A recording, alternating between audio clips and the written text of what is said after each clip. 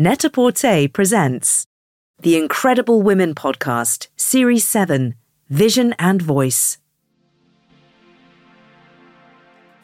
Welcome to the new series of the Incredible Women Podcast. I'm Kay Barron, Fashion Director at Net-a-Porter, and I'm so excited to be joined for this episode of our Vision and Voice podcast by Kate Bailey, the Senior Curator of Theatre and Performance for the V&A. A big title for a big job. Throughout her career, she has curated exhibitions spanning Alice in Wonderland, Glastonbury, opera, and Shakespeare. And now she is part of the incredible team bringing us the captivating Diva exhibition, which is open now and runs until April 2024. So there are no excuses to miss it, and you really won't want to. It celebrates some of the most iconic performers of all time, and it redefines what the word diva means. It's multifaceted. I don't think there's just one definition of diva. Diva is a term that can be adopted and adapted by performers of all genders. It should be a term of extraordinary power, an expression of femininity, a strong sense of self, courage, vision, attitude, flamboyance. I've seen it twice already, and I will be going back for more. So I'm thrilled to meet Kate to find out what happens behind the scenes. Well, I am delighted to be speaking with you, Kate. And also the fact that we're doing this in person. I feel like podcasts now, it's all remote and I don't actually get to sit in a room with somebody. I'm very excited. And we will get to the Diva exhibition because I've got so many questions. I want to know everything that happens behind the scenes, all your trade secrets. But this is the Vision and Voice podcast. Have you always had a very strong vision about what it is that you wanted to do? Like when you were growing up, you're like, this is my aim. That's a very good question. Thank you. Good kick-off. Yeah, I guess actually probably I did. But, you know, you go through different phases. But I knew from probably a teenager that I loved art. I loved history. But at the same time, I quite enjoyed maths and I quite enjoyed economics. So I guess it was really at that point at uni where I went to study art history, which nobody had ever done in my school. It was like this kind of mad idea that everyone's like, what are you doing? Why aren't you going to go and do a sensible subject? Through that, I kind of then went, no, I want to work in museums, and followed in a very dedicated way the usual path, or a difficult path actually, to get there. And how did you know what that path was? I understood that you needed to get some work experience. So I focused my dissertation on a particular museum where I knew I could go and get work experience after. So that was my first tick. Which museum was that? That was Leighton House Museum, which is a beautiful artist's house in West London. And I wrote my dissertation on it. And I thought, right, actually, if I can go and get some work experience there, I can go and sort of test it out. So that was like your love letter to them. Yeah. Very, very clever. So I did that, and then went and worked there on a local artist exhibition and thought, yes, I've got a taste for this. And also I'd worked out that it was going to be the centenary of the artist's death. So there was going to be a big show at the Royal Academy, and had the opportunity to research a theatrical installation that happened around the rooms of Leighton House. So so theatre and museums was like my first job, really. Because did you grow up going around museums? I mean, when I was a kid, I was dragged around every single kind of museum, stately home, I think, in the country. Was that something that you grew up with, that then you fell in love with it? I think we did a lot of museums, like on a weekend. We'd go to the Science Museum and the Natural History Museum. Art, less so. I think I had to find that myself, and I found that through being interested in painting and drawing. But music and performance was like a huge passion for all of us as a family. Like, music was always present. I remember going to my first theatre shows, the first musical shows. So I think I was really fortunate that parents took me to museums, but I loved art. We had music, and then I guess trying to find that path which could bring together art, music and performance. Because your job now, so Senior Curator of Theatre and Performance, was that a role created for you, or is that something that is not common? I don't imagine it's a common job anywhere, but was that something that because you were focused on it, then it kind of grew from your knowledge? Well, I kind of started in the museum sector, and then I went to work in exhibition design, where we were kind of working on bringing in theatre techniques to kind of make exhibitions. And then when I joined the V&A, which was actually working with the theatre and performance collections back in 2003, 2004. Say it with pride. I did come in to kind of look at exhibitions. I worked on an exhibition on a subject, A Great Night Out, which is the history of the West End. So that was my first exhibition. And then I guess I've grown with the collection and with the museum to become a senior curator. I wasn't a senior curator when I started. Well, what is your vision when approaching a new exhibition? Like, how does it work from, this is an idea that I think would be interesting to have an exhibition on, to then actually, setting up and then selling the tickets? How does that work? It's a really interesting process because obviously the museum is full of curators and just amazing, inspiring collections, and everybody is looking at things differently. So for me, with Diva, it was an idea that I started bouncing around in my head. Actually, back in 2015, I found documents, and then I first sort of presented it as a concept in 2018. I am so interested in how it all works, especially with a museum of that size, and how many different exhibitions are happening at the same time. Does it then go in front of a board to be like, you have to basically sell Diva to them? Pretty much. Okay, amazing. Yeah. I mean, I would be completely sold on Diva. Don't know who else they were fighting for, but I'd be like, no, that's the one you want. Yeah, you're sort of, I guess, competing amongst your colleagues to land a show. In the nicest way, I'm sure. Very polite. In a very, very... And also, from a museum perspective, what's brilliant about the V&A is that, you can have a Donatello exhibition next to a Hallyu, next to Diva, after Africa fashion. It's just so mixed and so rich that actually that's what makes the programme so exciting. And what are the emotions and reactions that you want to get out of an audience? So when you're thinking about, we're going to talk about Diva now, when you were thinking about that, you're like, what is it you wanted for that exhibition to do? I think I'm perhaps a little bit unusual as a curator in that I do start as well with thinking about the stories and feelings and emotions and what you want people to feel and what you want people to kind of take away. And particularly with, every exhibition is slightly different. When I curated Alice, it was about kind of inspiring imagination and curiosity and wonder. When I did the opera exhibition, it was very much about showing how this subject actually doesn't have to be elitist, is potentially democratic, has this relationship with city and cultures, and wanted people to leave like understanding the passion, power and the politics of the opera. Then with Diva, it was about a sort of reclaiming and a retelling of a story. But also, that if you get the story and the music and the objects right, it could be such a powerful and inspiring and emotional narrative. Because the exhibitions that you have worked on have got a huge breadth of focus, as you were saying, there's like opera, Alice in Wonderland, Glastonbury. How do you immerse yourself in the subject in preparation, and do you become like basically fully immersed in it? I think you have to be. If you're passionate about something, you become, of course, obsessed by it. I always think with research that you're at the bottom of a huge pyramid, and then curating is about editing and kind of getting to the top of that edit and the pinnacle of the crystallization of the ideas. But you can't do that unless you immerse yourself fully. And I guess there is a period of time where, all I could see or think or breathe was Diva, or my playlist of Diva, or all the books that surround me were Diva, the shows that I would go and see.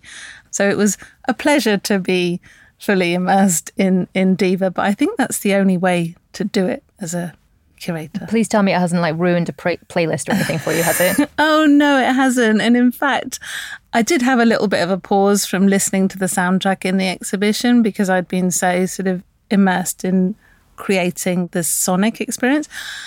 And then when I go back to it, I put the headphones back on and get lost in it. But obviously that's playlist that's in the show is one version of it. There are many different versions that still bubble around in my head. Well, I was going to say, for anyone who hasn't been to see the exhibition yet, and I was saying to you earlier that when I go to an exhibition, if they offer me the headphones, I usually say no because I like to read everything. And when they said, no, this is a soundtrack. And just how kind of amazing it is to walk through and almost the music kind of leads you to the next bit before you even know what you're looking at. It's incredible. It's the first time I've ever experienced something like that. Oh, that's brilliant. I think actually the starting point often, and with this show particularly, has to be the music. So in a way you hear it almost before you see it. And if the soundtrack works, that's everything. Because it is, I think, the power of sound makes you look at things more. So as the music kind of relaxes you and takes you into the characters, the objects, that kind of brings them to life, but puts you in a sort of different diva world. But I think with the music as well, it then makes it appeal sort of to different audiences and yes, to bring things to life, but obviously the V&A has to keep changing with the times and attracting audiences. But what does the V&A mean to you, and how is it changing with it, and how are the audience changing over your 19 years? Well, that's a good question, because I think the V&A, or working at the V&A, I always think as a curator, you're a sort of pivot between the sort of past, the present and the future, and that you have to have this kind of one foot with the institution, with this extraordinary collection. At the same time, your space in the present is to engage with that past, but take it very much to the future, which is also about thinking about what do the visitors want to know about, and how do they want to engage with it, and thinking about the relevance of why you're doing something and how you can engage this extraordinary collection, this institution which has been around for over 150 years. How can you keep it feeling contemporary, yet at the same time being respectful and challenging of its history and representing the collections and interpreting them?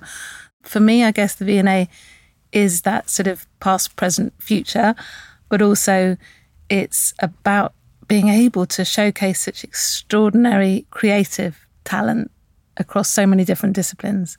And why do you think now is the right time for Diva? In many ways, because the idea had been bubbling for some time. I was initially like, oh my goodness, have we missed the moment? But it actually feels, with the wave of divas on tour this summer, with the fact that the exhibition challenges and looks at the term diva through history and thinks about language and how the diva and performers are looked at and positioned and questioned, and questioning the kind of negativity around the term. It felt like actually this is a good moment to reclaim it. You've got these extraordinary artists who are at the top of their game, but this word that had started as such a powerful word, why has it become negative? So I guess that curiosity. And at the V&A, we'd done a lot of exhibitions that were looking at male artists, which is also brilliant. But actually, to really look at the diva and to celebrate the kind of lineage of female creativity, but also this term in an institution, it felt like overdue, actually. But it seems to have landed at a time when everyone's thinking about the diva. And what does the word diva mean to you now? Well, I guess divas are inspirational, visionary artists. So something that we look at in the show is just these extraordinary, talented performers with a voice, using their voice. It's multifaceted. I don't think there's just one definition of diva. Diva is a term that's can be adopted and adapted by performers of all genders. It should be a term of extraordinary power, an expression of femininity, a strong sense of self, courage, vision, attitude, flamboyance. Because I think also as you go through the exhibition, the interpretation of the word changes. I mean, you've got silent movie stars, you've got then the kind of old Hollywood. Before you go up the stairs, then of course you come into the more kind of modern world divas. I'd love to have been a fly on the wall with the discussions of who was going into the exhibition, of who was classed as a diva and who wasn't. How did you decide who was going to be in there? Well, I guess because it was never intended to be a hall of fame. There's a reason it's called diva and not divas, because it's exploring the concept of the diva. So the term diva and how it's been redefined, which is a slightly different to saying, oh, somebody's got to have this to fit in. And then, because I was following a historical narrative right from the 1830s through to the present, it was then mapping a timeline of history, of change, of a kind of shift across discipline and thinking about performers that could tell that story. The performers who we've presented in the show, they tell the story of the multifaceted diva, and all of them are pioneers. Who would you say is your ultimate diva? Oh dear, that's a really, really difficult question, because I think what makes the sort of strength of the concept is the multiple diva, the diva universe, the divadom. And, I guess I'd go to a different diva depending on what kind of mood I was in. So rather than making you pick one diva, is there one piece in the exhibition you're like, if I could keep one thing from it, what would that be? I want all of Cher's Bob Mackie's dresses, by the way. They are amazing. And actually, Bob Mackie's Tina Turner flame dress with the cape, the wings. I think everybody should have a pair of those wings for. Oh, absolutely. Yeah. So that sort of should definitely fit your wardrobe.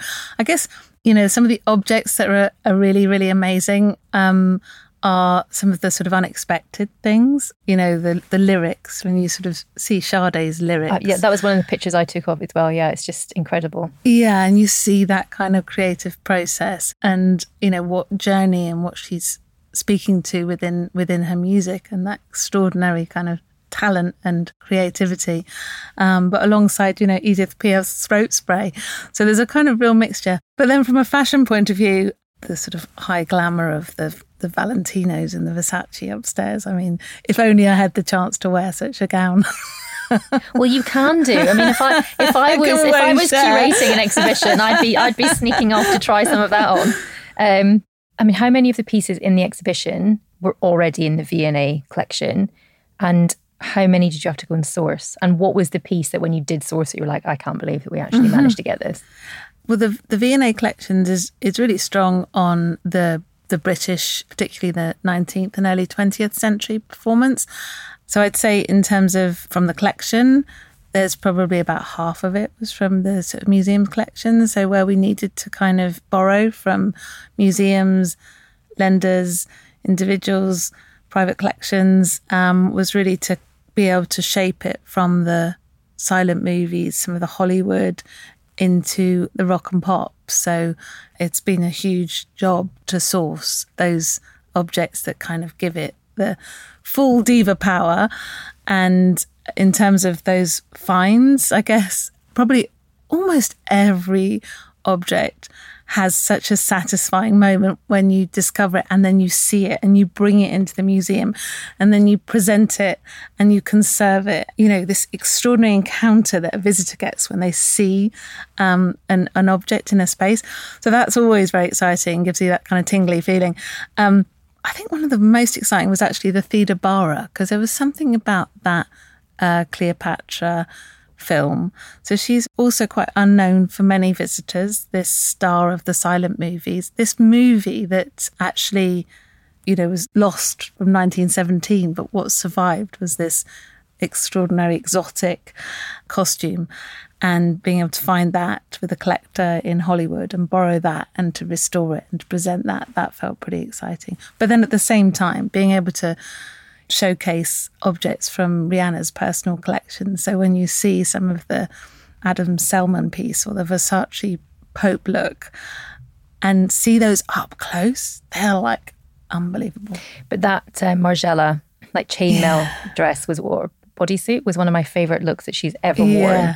So I have to say I did have a little bit of a kind of starstruck moment with that. Yeah. And it's amazing the power of clothing, and they can do that to you. Yeah. I think there's something quite extraordinary, obviously, when you hear the music, plus you have these pieces in front of you. I think because we're so used to seeing so many looks, whether they're historical, contemporary, digitally. And I think where the museum space and the exhibition world is so exciting is to use a different power when you're standing in front of it, the texture, the sparkle, the sort of finish. Also the fact that that emotionally these have been worn by the performers. And also, I think choosing the imagery in there as well, that must have been a kind of enormous undertaking. Because you have these divas that have such a specific image. If you think about Madonna, I've got a certain image in my head. So it's then, I suppose, figuring out which image you're going to use in there, which either changes that perception of them or is the one that everyone's like, oh, of course, that's how everyone remembers her? Image making is such an important thread all the way through from those very early Victorian divas where you see those carte de visites, the Victorian photographs of the early singers. And then you think about how photography, how today film, video, music, Instagram, the kind of power of image making. So the image and the image making within the diva is obviously a thread throughout. But choosing and landing on the images, because you're working within a design as well and trying to make them work for individuals but also collectively, so stylistically and aesthetically, but also representing the moment of the diva that you're trying to express their narrative at that point. This exhibition has basically sold out, and it's sold out since it opened, which is incredible. And I think especially when there's so much choice out there for people to go and see, but this has drawn generations of people. When I was there was, it wasn't just one type of visitor. What is key, do you think, to attracting as wide an audience as possible? I think the concept of diva is sort of fascinating and intriguing. And it's interesting you mentioned the generations, because that's one of the hugely joyful things about the show, is that I've seen mothers, grandmothers, daughters, and fathers and sons, and there's a sense that it's intergenerational. So I think, landing on a term that has meaning to so many different people, but they're curious about. Of course, the contemporary artists are really appealing because immediately you're you've got an access point. But what I love about the show is that you might have, be expecting to encounter Beyonce straight away, but actually you're going to take a journey that will really make you think. It's thought-provoking. So it's popular and populist in many ways, but it's also, there's a thought-provoking narrative where you will learn things that you didn't know, or you didn't know you were interested in. Well, so I suppose it is the journey as to why Beyonce can be a diva, because all of these other people were divas before.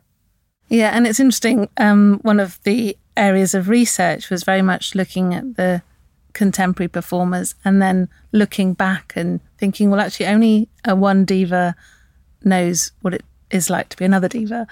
So actually when the divas look to their inspiration, what's influenced them, actually it's, how do you trace that story from Sarah Bernhardt through to Marilyn Monroe, look at Madonna, look at Gaga, look at Billie Eilish, look at these threads and way that they network together was a fascinating thing. And to be able to kind of sow those seeds and provide visitors with that hook of interest.